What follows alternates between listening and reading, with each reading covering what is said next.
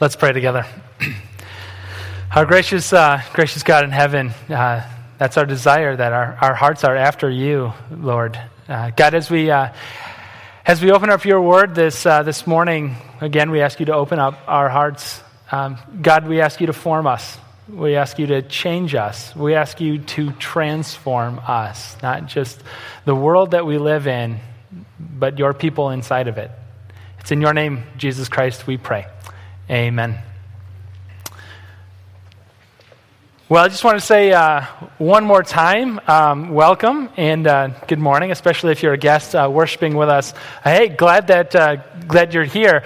Before we dig into the passage for this morning to see what God has in store for us, I just want to give a plug for what's coming up next. This morning we're going to wrap up the series, Red Letter Prayers, the prayers of Jesus, and next week we're going to start a new series called Behind the Veil, and I'm really excited about that. Behind the Veil, stories of Jesus and women. Only we're going to take a look at some of the stories of women in the Bible, not where they're maybe heroic or famous. There's plenty to choose from there, but this series is unique because it's stories of women in the Bible that we maybe haven't heard of before. Or stories in the Bible where women are marginalized, sidelines. And this series is one upcoming that we take a look, peeking behind the veil of stereotypes, of cultural assumptions, and we take a look at the difference that Jesus makes in their lives. And hopefully, too, we can take a look behind the veil of our lives today and take a look at the difference that Jesus makes in our lives. Behind the veil of the cultural assumptions and stereotypes going on today. So next week, Behind the Veil. See you then. But this morning, we wrap up this series of Red Letter Prayers. And in order to maybe wrap it up well, we have to go all the way back to the beginning, how we started this series. Before we get to the Red Letter Prayer this morning, we have to go all the way back to when Jesus was teaching us how to pray. And he said, hey, when you start off and you're praying, start off with Our Father.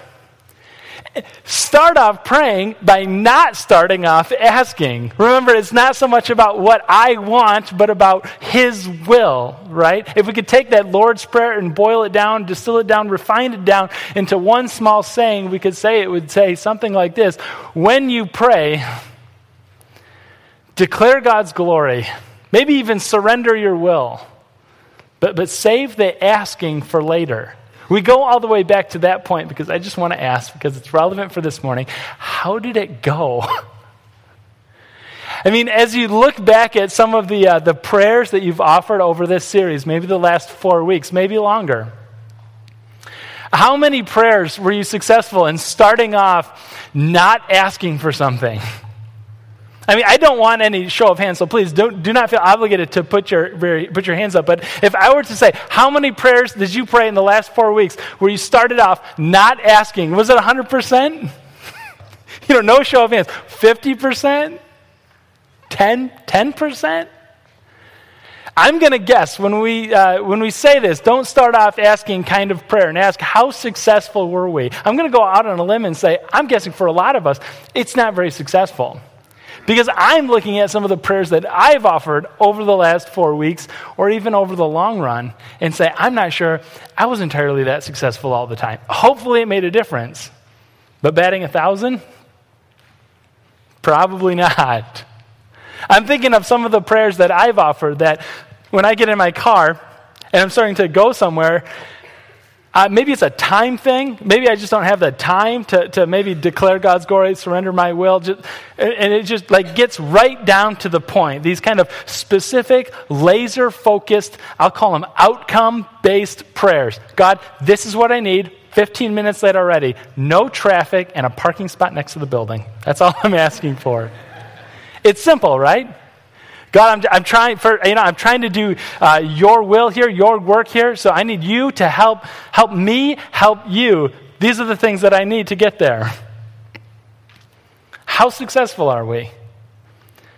As we offer up these specific, laser-focused, outcome-based prayers. Now, so I would consider myself somewhat of an expert in this area. I know I'm not proud. I'm not supposed to be proud of that, but just maybe to identify here, expert in this area because about a year ago now, Encounter, just over a year ago, Encounter was meeting in a public school cafetorium, which is more cafeteria than auditorium. We didn't tell that to people until now. And so, yeah, we know. Thanks, Chad. And so I get to be kind of an expert in these outcome-based prayers because I'd go in the morning to pick up the trailer to bring it over to the cafeteria, and first maybe have to dig it out from the massive amount of snow that fell on it first. So I'm running a little bit late already, and then by the time I get to or on the way to the cafeteria, I would have this specific laser-focused outcome-based prayer to God that would say something along the lines of, God, please allow the locks to just open and not let them be frozen shut because I forgot the blowtorch back at home and I don't have enough time to go back home, get the torch, bring it back. Everything's going to be late. We got the whole church inside of this trailer. Specific outcome-based prayer. This is what I need. Or, God, please, when I walk into the room, let the air conditioning be on and working. Some of you remember that. Because you know what, God, I just want to tell people about Jesus, and I found that they're more receptive to Jesus when it's not 1,000 degrees in the room and everybody is sweating. Help me help you by fulfilling the specific outcome-based prayer. And what happens when Jesus says no? And God just says, I don't think so, not this time. What does it mean when we pray for one thing and one thing only, and the answer that we get is a clear and resounding no? A couple of weeks ago, we looked at how to pray and how to pray in a way that we know that God hears us and we know that God listens. And we said it's on Jesus' credibility, not ours. That's why we pray these prayers in Jesus' name, amen. I prayed. I prayed for air conditioning. I prayed for the locks to open. I prayed for a good parking space. In Jesus' name, I know he heard me. The answer that he just gave is no. But after all, we're just talking about locks and air conditioning. We're not always talking about locks and air conditioning. Some of you have been praying the same specific, laser-focused, outcome-based prayer for years now. God, I need this relationship to improve because the trajectory of this thing, I can't handle it. I can't go down that road. So God, I want this marriage, I want this friendship, I want this roommate situation, whatever it is, I want it to honor you. I know you want it to honor you. So help me help you by fulfilling this one request in Jesus' name. Amen. I know he heard me. It's just that for years now, the resounding answer that I got was a clear no. What happens when we ask for an outcome and God just simply says no? Well, we have some company. It's not just me. It's that it's interesting the way we kind of bookend this series, right? Where we start off with Jesus saying, hey, when you pray, don't start off making it all about you. And one of the last prayers that Jesus offers up is in the Garden of Gethsemane. And he's by himself and he's praying. And guess what? The entire prayer is about himself. Jesus' entire prayer is this laser-focused, specific, outcome-based prayer. And I don't mean to spoil the ending if you haven't read it already, but God is going to hear him. And he's going to say no. What do we do then when God says no? What does Jesus do? Let's look in the story, Mark chapter 14. It's on the flow sheet and also on the screen behind me. Mark 14, verse 32, and we'll just read it through entirely and make a few comments on it. They went, that's Jesus and his disciples, they went to a place called Gethsemane, and Jesus said to his disciples, sit here while I pray.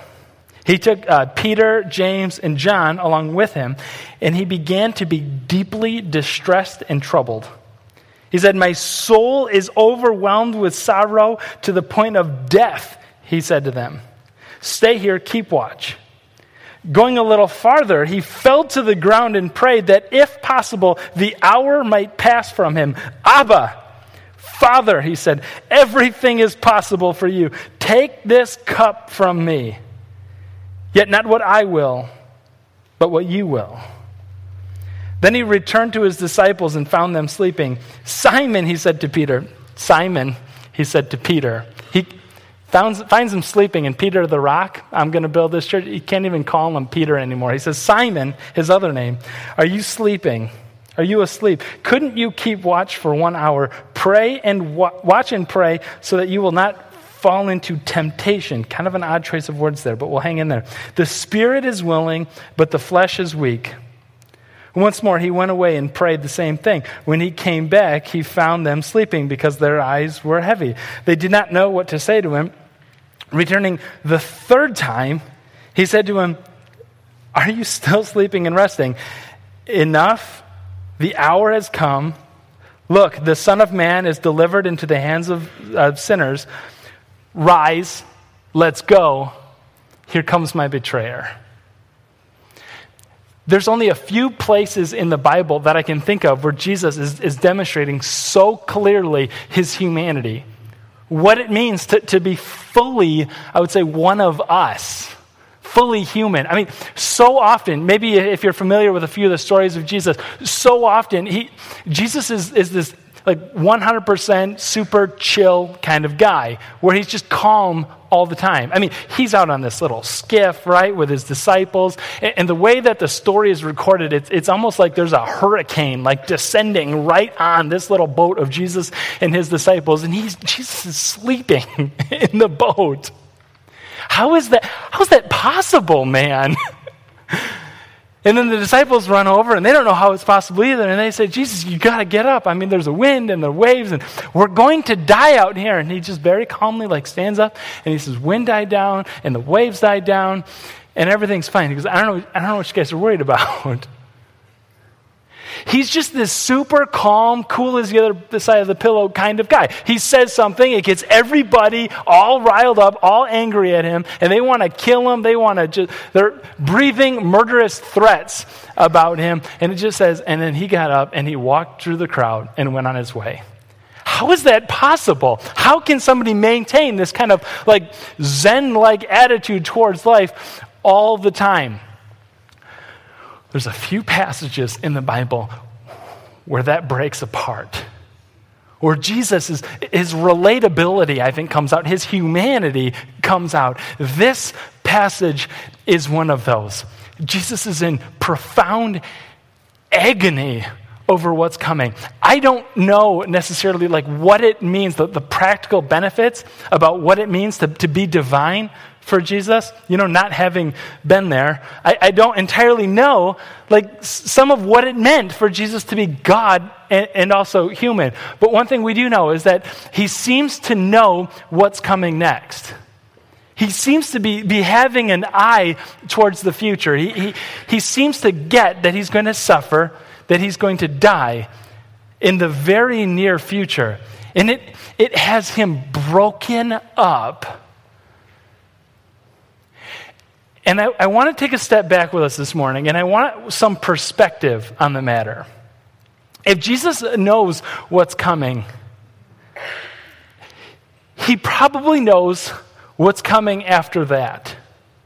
I mean, if he knows if he knows the suffering and the death that's coming his way, I'm wondering if he doesn't also know the suffering and the deaths that's coming toward the disciples' way. Like, Jesus, I get that you are going to suffer. I get that you're going to die. But do you have any idea that almost all of the disciples are going to suffer and going to die themselves because they believe in you, because they identify with you? Jesus, if you know what's happening, you know what's happening next. Jesus, millions upon millions of people are going to suffer and they're going to die because they will not recant your name. So Jesus, I get that you're in the garden, and I get that you don't want to die. I can appreciate that. I would be there also. But Jesus, do you have any idea what kind of movement, what kind of revolution is turning on these last few moments of your life? Jesus, I really need you to put your game face on and Braveheart this situation, okay? Inspire your troops. But I don't think that he's just scared of dying. In fact, there's a few words that he uses, some language that kind of we can tease out in the passage that makes us just a bit aware that something is going on a deeper level. And Jesus, he gets that. It's not just about dying. We get that it's not just about dying because there's a few words that he uses. First of all, in verse 36, and also in that song sung for us during the offering time, take this cup from me. And he also says at the very ending in verse 41, second line from the bottom on the flow sheet, enough, the hour has come. It's kind of odd language that's used, even in Jesus' day. They didn't use the metaphor of taking a cup from me very often. They didn't say things like, the hour is near or the hour has come. In fact, they did use that language in a few specific places.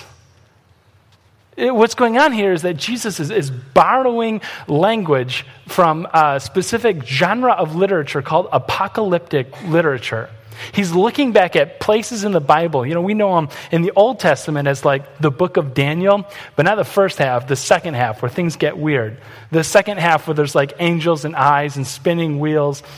And there's this language that starts to come out when you're writing in that genre, and they say things like, the hour is near or the hour has come. And what they mean when they speak that way, when they write that way, is that God's final judgment is approaching.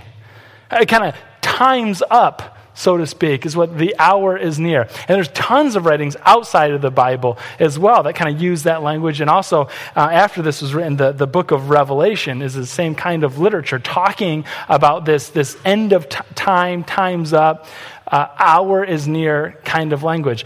Jesus starts to borrow some of this to describe in his personal prayer life between he and the Father. It's like pointing towards, it's not just about suffering. It's not just about getting whipped. It's not just about nails. It's not about a cross. It's about this judgment that's about to be poured out. It's about this apocalyptic, it's about this cataclysmic kind of event with cosmic proportions and impact. It's so big. That's what this is about.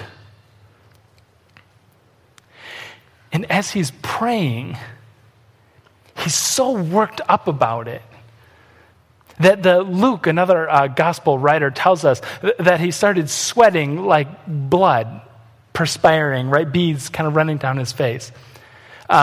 Medical language on that is called hematidrosis. It's when somebody is so anxiety-ridden, so agony-stricken that the capillaries in their blood, the tiny blood vessels, pop. And then it gets in the pores and the sweat. And so it's kind of like this blood-watery like mix. I just imagine running down Jesus' face, stained red. He's thinking about what's coming next, about the hour and the cup. And it terrifies him because of what it means. A few of you were around, I know, for our Good Friday service here at Encounter last spring, where we walked through, kind of journeyed through this Passover meal together as a church. Part of that Passover meal has implications here when he says that cup being taken from me. When Jesus this same day, earlier in the evening, about a few hours earlier, Jesus also celebrated the Passover meal, or the Seder meal, as it was called. Now, this was a meal that was done almost the same way throughout all of history up until the Jewish people, the Israelites, were taken out of Egypt, out of the land of slavery. And it was done almost in the same way for these thousands of years, even in Jesus' time, so that the people could remember specifically and exactly what God saved them from. And there's just a huge amount of literature and writings about this kind of event. So we know a lot about it, which makes it more peculiar that when Jesus celebrates this Passover meal with his disciples, there's a few kind of key elements that are referenced but also missing. You know, when people would sit down for the Seder meal on this celebrating this Passover, like Jesus did with his disciples, like a Jewish person, and especially a rabbi, there'd be a number of different items present that would also have just huge amounts of significance. Like a few of those were an egg. That's a food that somebody would eat after the first thing after a loved one passes away. Just a lot of more on that, but we won't get into it. Along with an egg dipped in salt water to sort of remember and go through this sensory experience of the tears of Israel when they were slaves. And also there was bitter herbs to reflect the bitter experience. The koreseth, which is this kind of brown dipping sauce, which was meant to remind the people of the bricks that they had to make out of mud and clay. Everything pointed towards God's saving act. And as part of the meal, they'll go through these stages, intermixed with singing, intermixed with prayers, with scripture reading, and different items, food passing around. Part of those were 4 cups of wine that would pass around the table.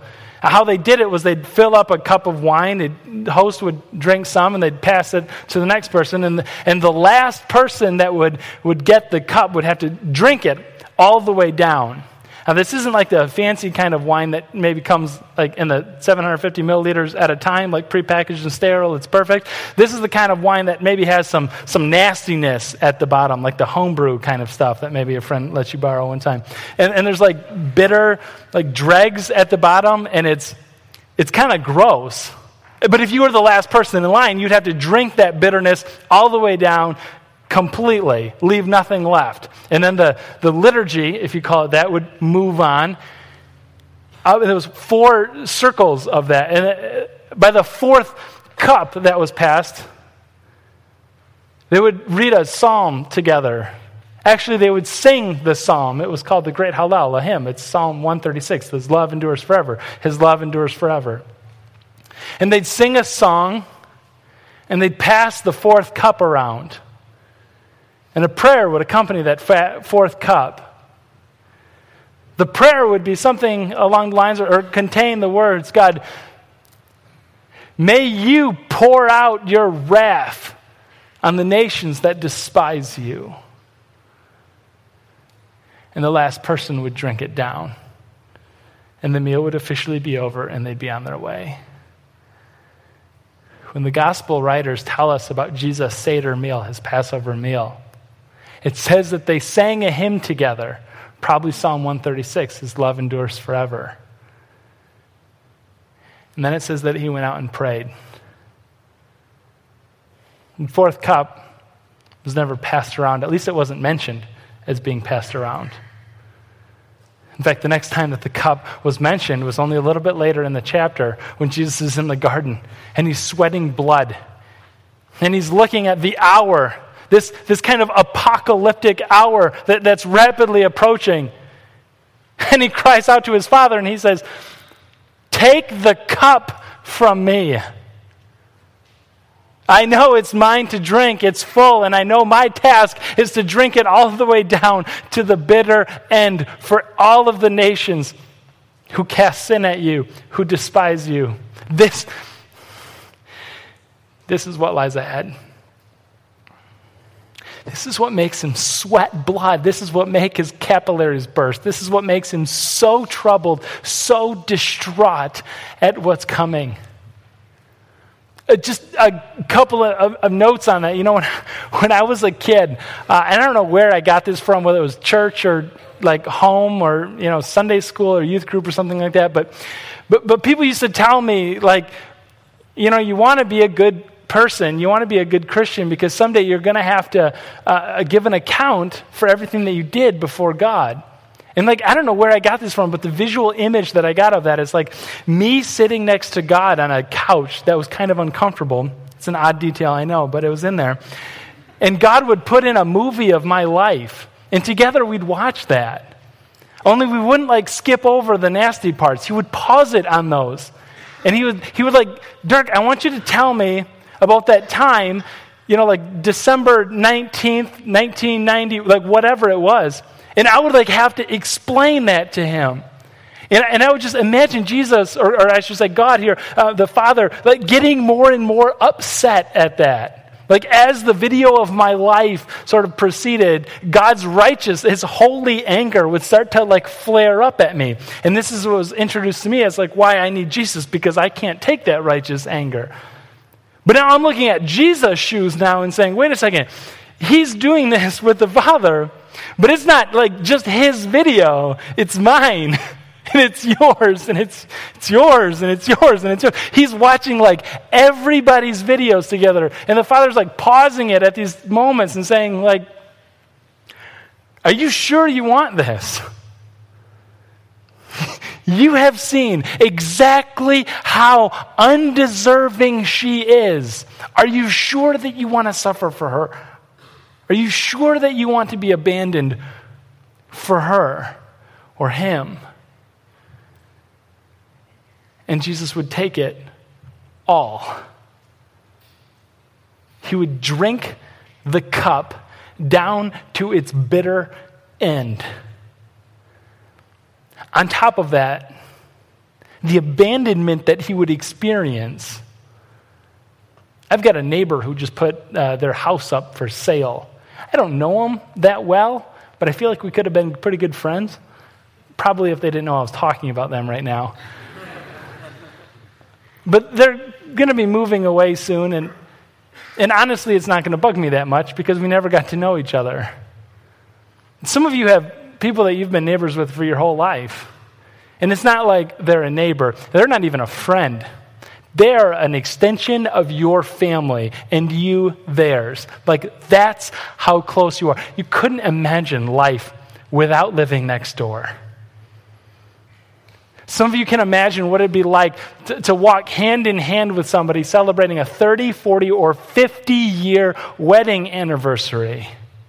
And you think like the level of closeness that they must have, I can only imagine it. And then when inevitably one of them passes on, one of them is called home. And nobody looks at the one left behind and says, I think it's about time that you got over that. Nobody looks at the widow or widower and says, all right, your time for mourning is done. No, you just know that you don't come back. You don't get over. The mourning it doesn't end until they see each other again in heaven.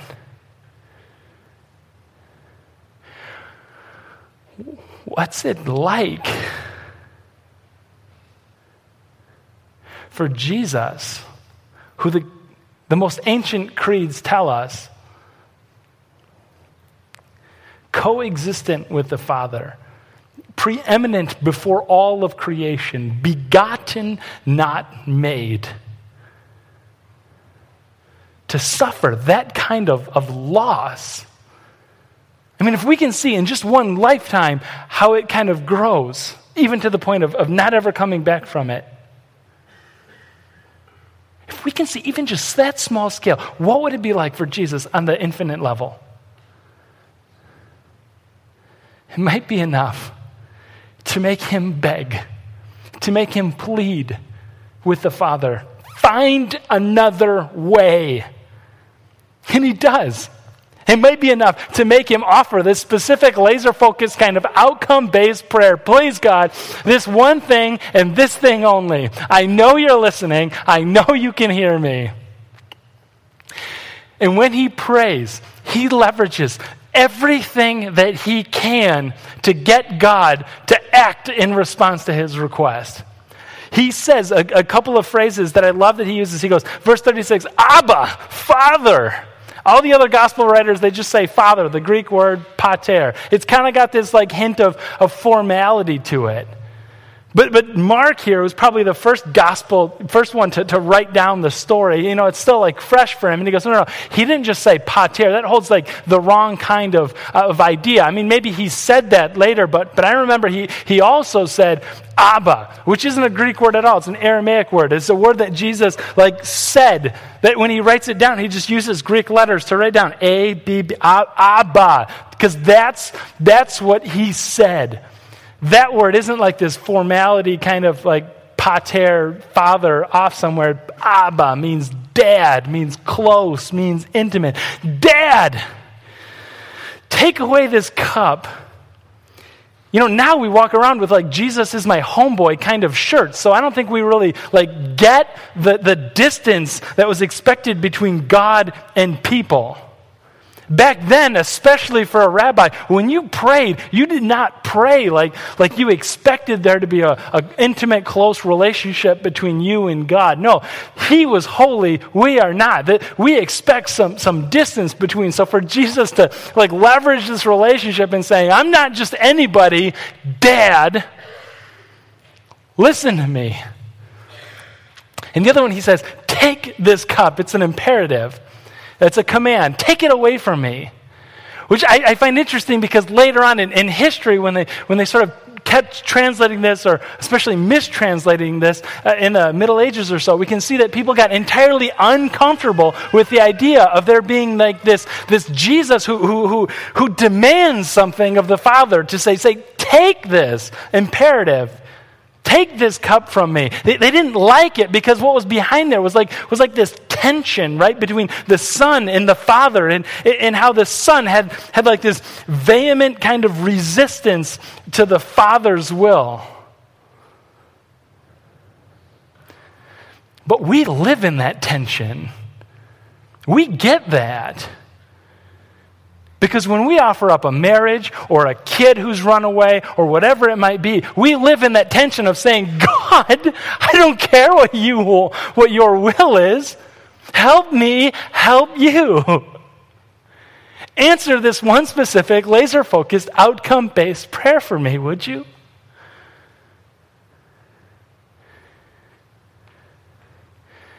Jesus opened that tension, and we live in it.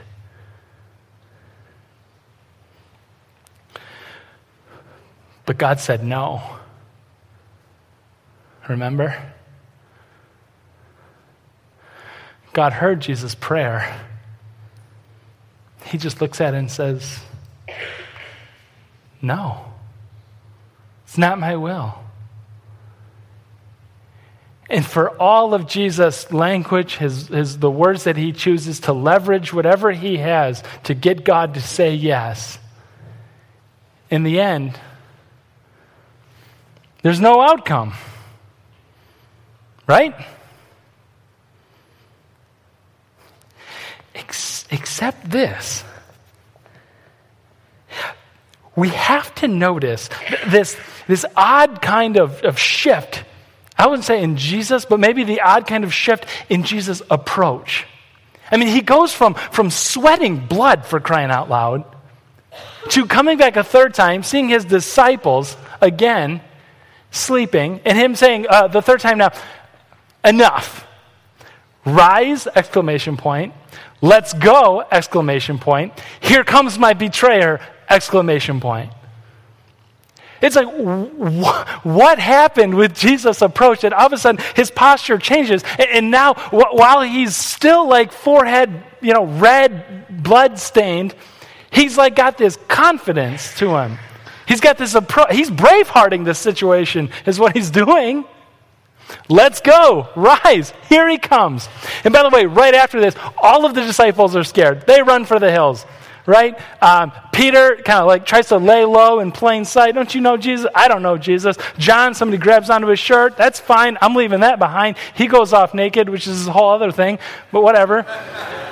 Jesus is the only one now. Everybody else was calm, and Jesus was the one, agony, just anxiety-ridden, and now everybody else is terrified, running for the hills, and now Jesus is the one who moves from vehement resistance to confident acceptance. Let's go. Here comes my betrayer.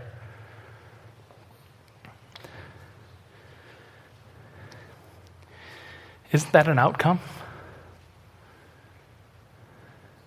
Maybe that's the outcome. So often, I think, when we pray for these laser-focused, specific kind of outcomes, one of the worst things that happens, I think, maybe, is that they come true. The parking space opens up. God, thank you. We start to think that our conversation with God, our relationship with God, our even intimacy with God, somehow is about the parking space, or somehow is about maybe a relationship that's failing, that turns better. If we could raise the stakes even more, that it's about a health crisis that does a U-turn and starts to recover. Isn't it possible that if we could step into God's eternal perspective just for a moment, that when it comes to eternity, when it comes to infinity, God cares less about the health crises, the relationship failures, and the parking spots than he does for the things that last for an eternity, than he does for the things, for the ones who will last an infinity. If it's true that God is going to grant us our ultimate desire, that in the end, in the judgment, when the hour comes, and we've got an opportunity to choose God or choose away from him, that the gentleman God will step back and say, okay. If that's true, then the most important thing when we pray has nothing to do with the circumstances around us, but the very most critical, the most important thing when we pray is the prayer, is ourselves. And what God cares, I would say, most about the outcome has nothing to do with health crises or parking space. All of those things are a means. We mistake and we think they're the end. But all of those things are a means to the end of God forming us, God filling us, God making us like him, God preparing us. So when that hour comes, we'll look back at him and say, God, I consistently have and I will consistently choose an eternity with you. The temptation, by the way, the temptation of the disciples when Jesus comes back and he goes, don't be tempted as you're sleeping. The temptation, I think, is to take the easy way out. Don't be tempted in your prayers this week. Don't be tempted to mistake a parking spot for God's formative action in your heart. Don't be tempted to hang your hat on the outcome of circumstances when what God cares about most, saving your soul and mine and anybody that you might meet this week. Don't be tempted to take the easy way out. Hang on to God's saving action. I invite you to stand up and let's pray together.